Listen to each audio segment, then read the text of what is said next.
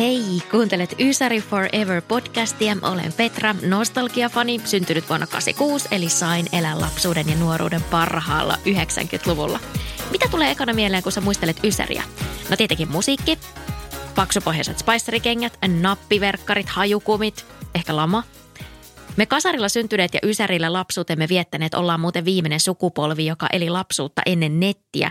Nimittäin Ysärillä tapahtui tällaiset teknologian valtavat harppaukset. Tuli tietokoneet, ATK-tunnit ja internet. C-kasetit vaihtui CD-levyihin ja noista CD-levyiltä kuunneltiin muuten Smurfeja ja Aquan Barbie Girlia ainakin.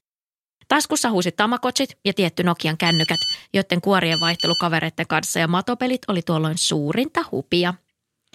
Tämän podcastin kyydissä sä pääset sukeltamaan minun ja viikoittain vaihtuvien vieraiden kanssa Ysärin ja 2000-lukujen muistojen syvään päätyyn. Tulevissa jaksoissa fiilistellään muun muassa sitä, kun laavalampujen valossa hiusmaskarat suortuvilla selailtiin Suosikin kultaturpua, luettiin intopiukeena kirjeenvaihtoilmoituksia ja Dear Ekiä. Tai muistellaan myös sitä, kun lähdettiin kavereiden kanssa eka kertaa katsomaan Titanickia. Silloin viimeistään rakastuttiin Leonardo DiCaprioon ja vuorattiin huone Leon julisteilla. Mikään ei muuten ollut pelottavampaa kuin herätä keskellä yötä siihen ääneen, kun juliste tippuu seinältä. Nostalgisoidaan myös sitä, kuinka parasta oli tulla koulusta kotiin katsomaan Jyrkiä tai Marienhoffia ja kuinka näppärä oli, kun nappiverkkareista sai revästyä lahkeet auki. Muistatko muuten, kuinka ihanaa oli valmistautua diskoon tuputtelemaan glitteriä joka paikkaan?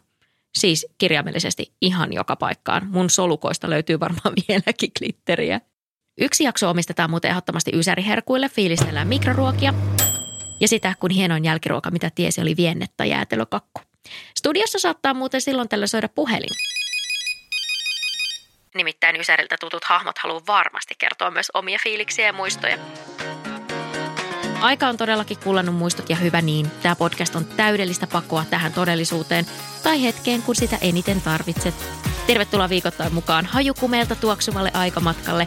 Mielelläni muuten kuulen ja jaan myös teidän muistoja, joten ota Instagramissa seurantaan Ysäri Podcast, eli Ysäri Podcast ilman äänpisteitä, ja laita vaikka DM:llä ääniviestiä tulemaan. Ciao!